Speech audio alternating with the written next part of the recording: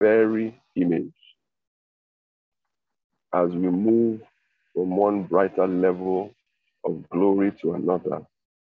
And this glorious transfiguration comes from the Lord, who is the Spirit. I read it again. We can all draw close to him with the veil removed from our faces. And with no veil, we all become like mirrors who brightly reflect the glory of the Lord Jesus. We are being transfigured into his very image as we move from one brighter level of glory to another. And this glorious transfiguration comes from the Lord, who is the Spirit. Glory to his name. We're talking about beholding him as in a glass. I want to start by saying that our true identity is in Christ. Glory to God. Our true identity is in Christ. And that concept of being in Christ, that phrase in Christ Jesus or in Christ, is an important concept that every believer must understand. And we must operate in a revelational knowledge of this present truth. It is something that every believer must seek to understand and be grounded in. Now, transformation is a progressive experience, and it is one in which we become more conformed outwardly to his image, even though we are exactly like him inwardly. I like to say that again.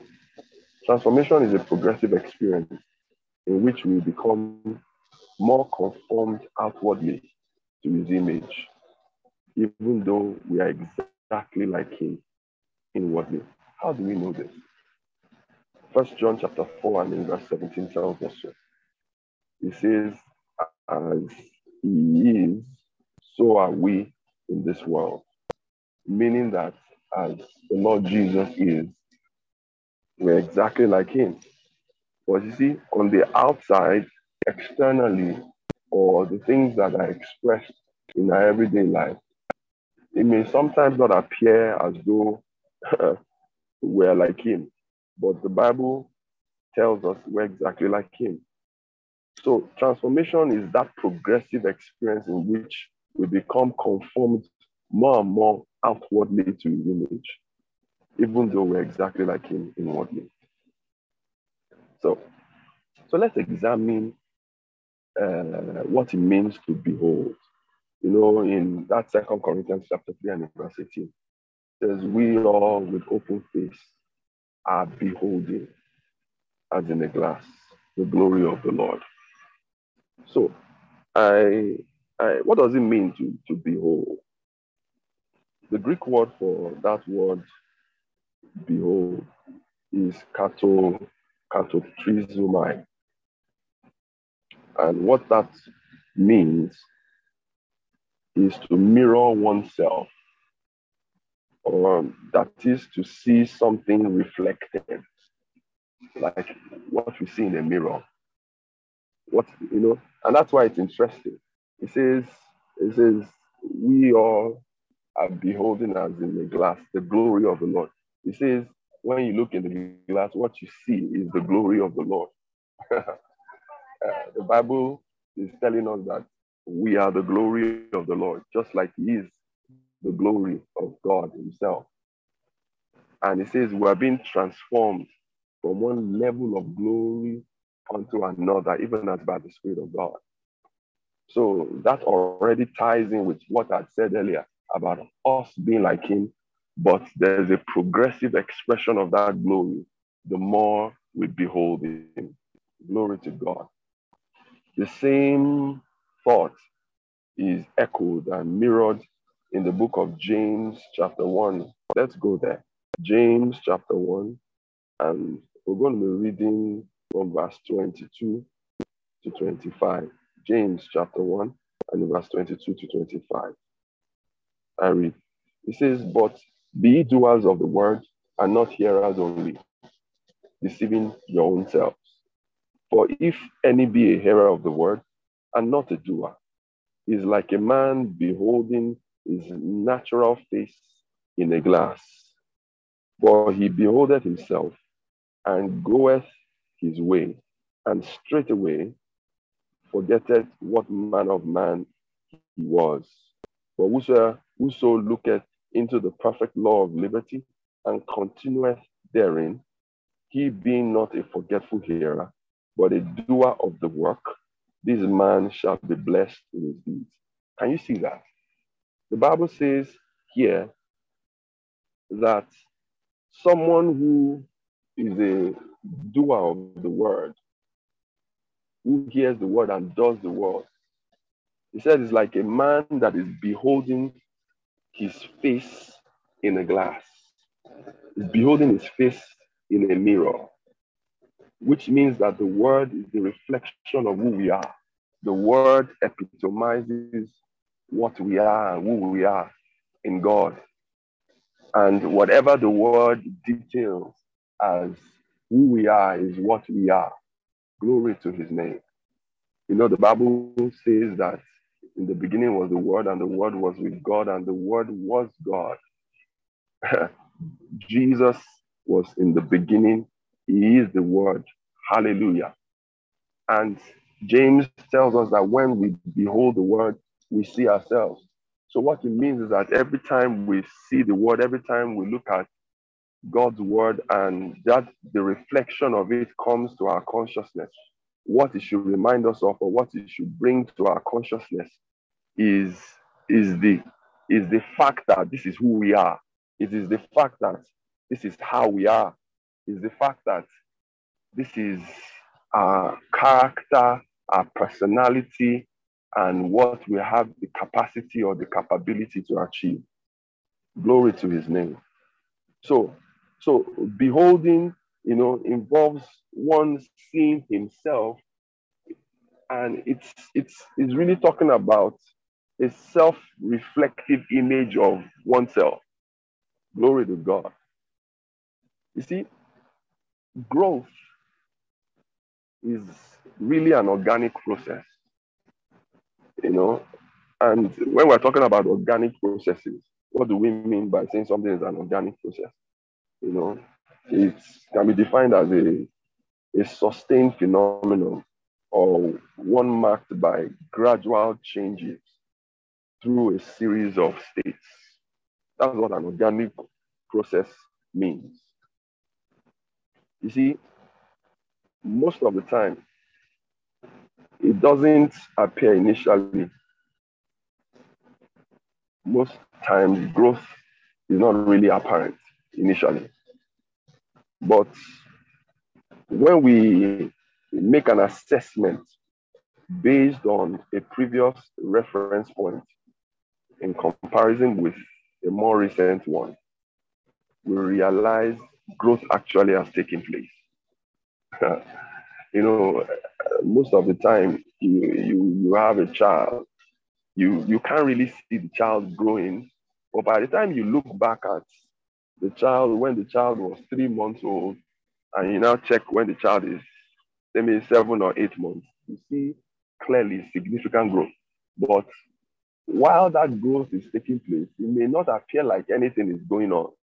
And that's why I said it is based on an assessment. When you assess from a previous reference point and you compare it with a more recent reference point for measurement, then you can say, truly growth has taken place.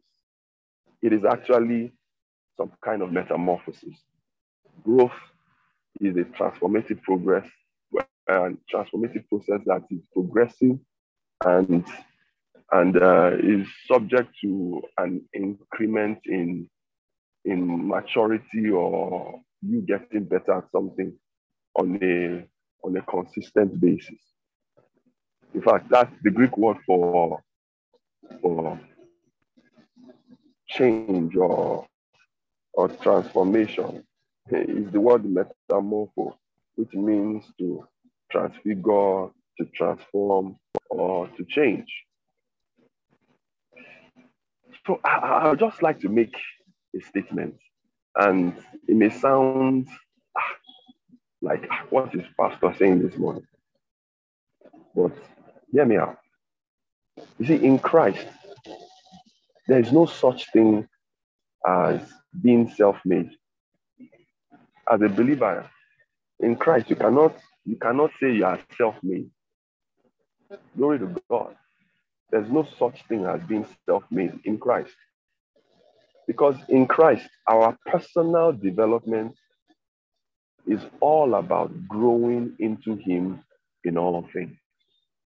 Our development as individuals, as Christians, is actually all about growing into Christ in all things.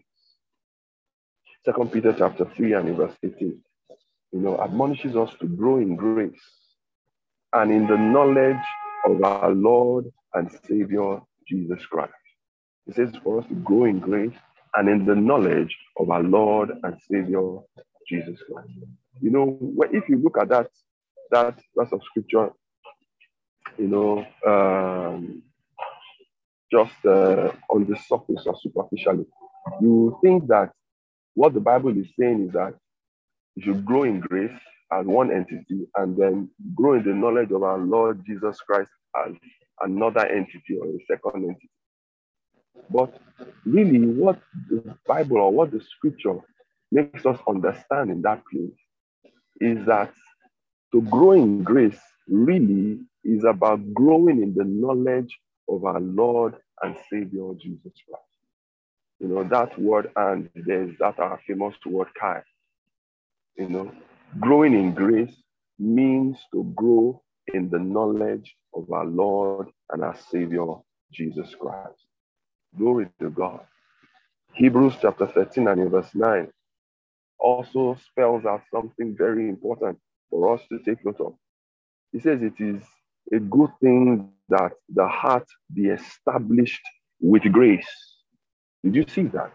It says it's a good thing that our heart be established with grace.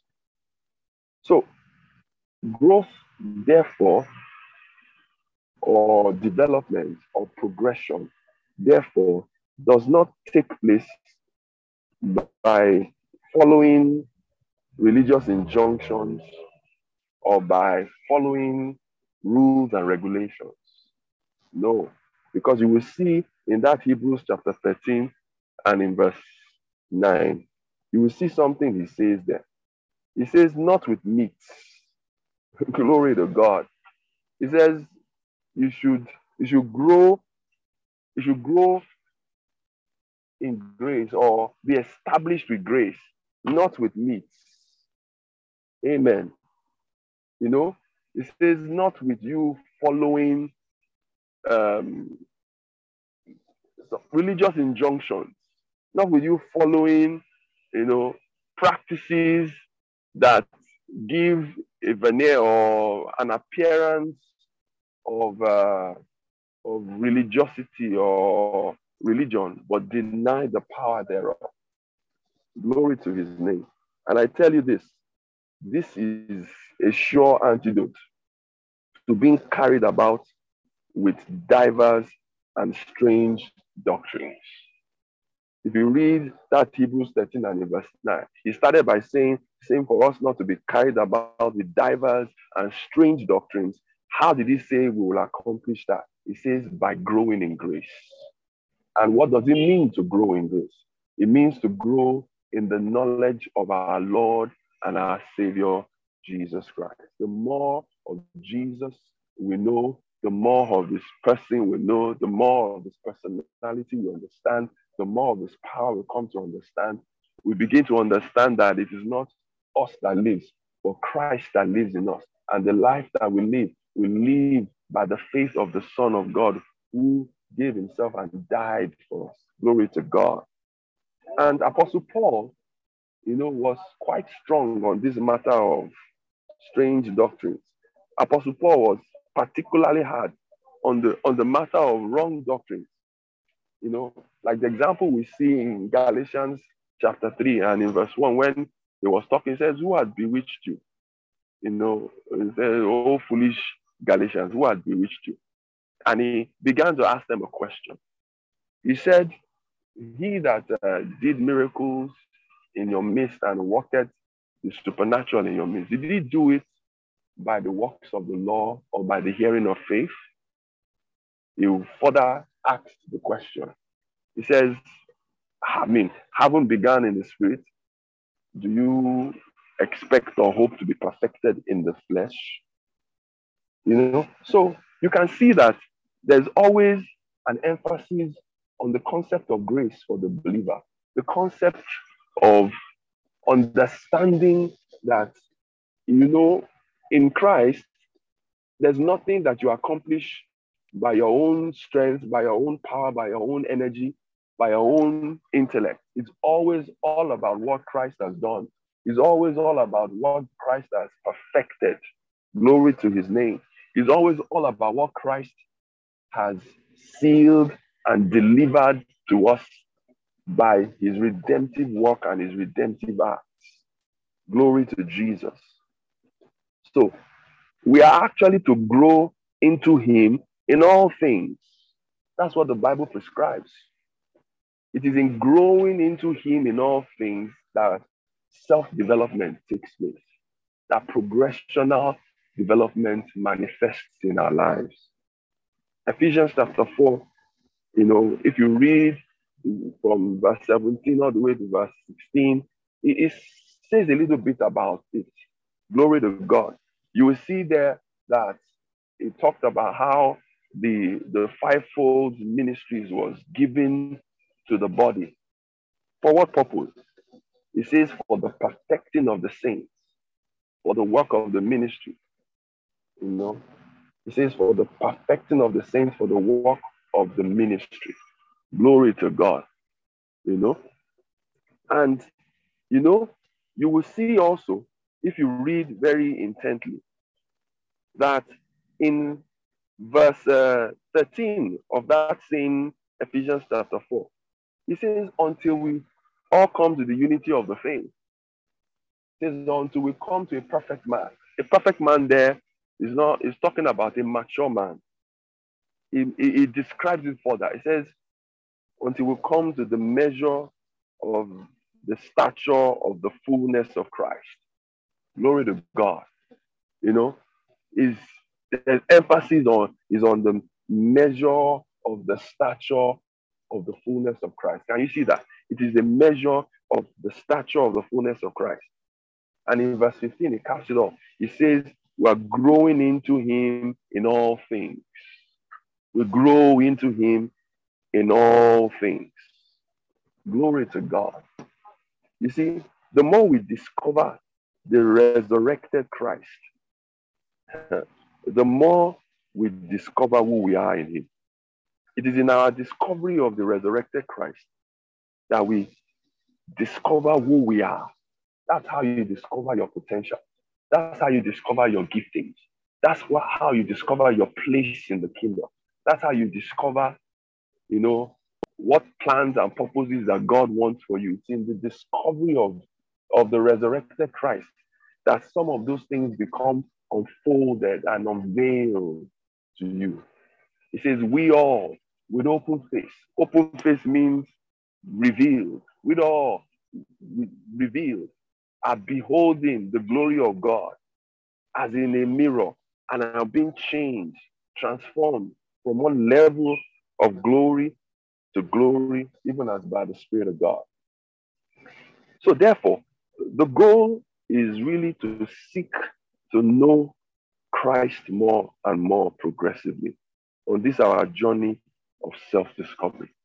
The goal must always be about knowing Christ more in this our journey of self-discovery.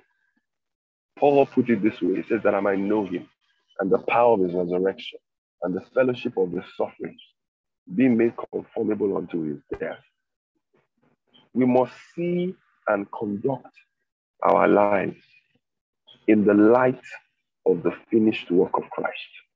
I'm telling you, folks, we must see and conduct our lives in the light of the finished work of Christ. For this is where our victory lies. Amen. This is where our victory lies. This is where our progress lies.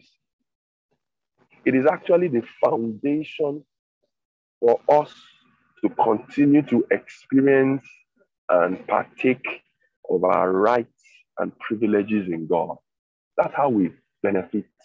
That's how everything that accrues to us in Christ becomes our own present-day reality.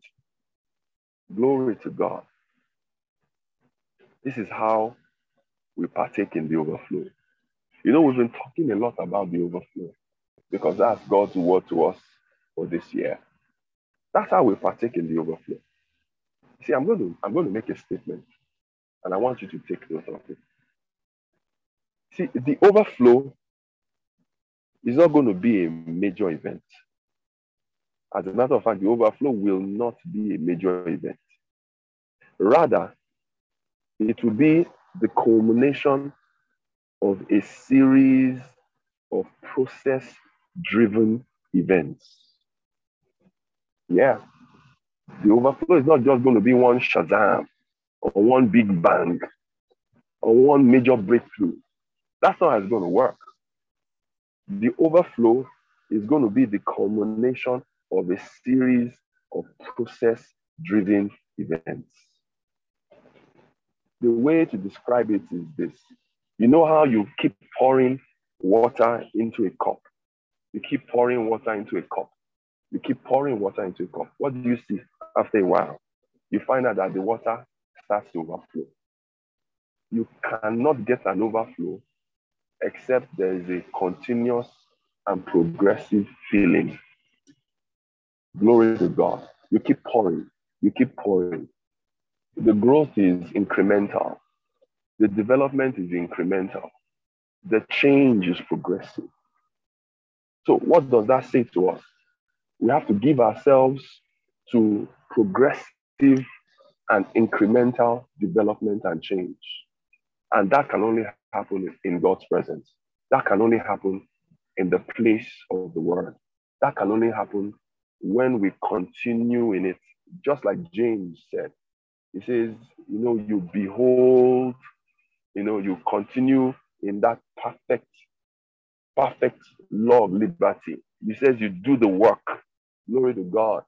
There's a continual beholding. There's a continual appraisal and assessing of who we are in the light of who he is, as evidenced by what the word of God says we are. Because the word says we're this and that as images of Christ. Glory to God. In 2 Corinthians 3 and in verse 18, he says, when we behold that glass, he says, we see the glory. You are the glory of God. Glory to God. You are his glory. You are the epitome of his very essence. You are all that God is, and you are the finest of God's creation. But remember what we started with, that as we are right now, we are like Christ. But we have to progressively become more and more like it on the outside. Because inwardly, we're already like it. You keep filling that cup with water, and after a while, it will overflow. Glory to his name.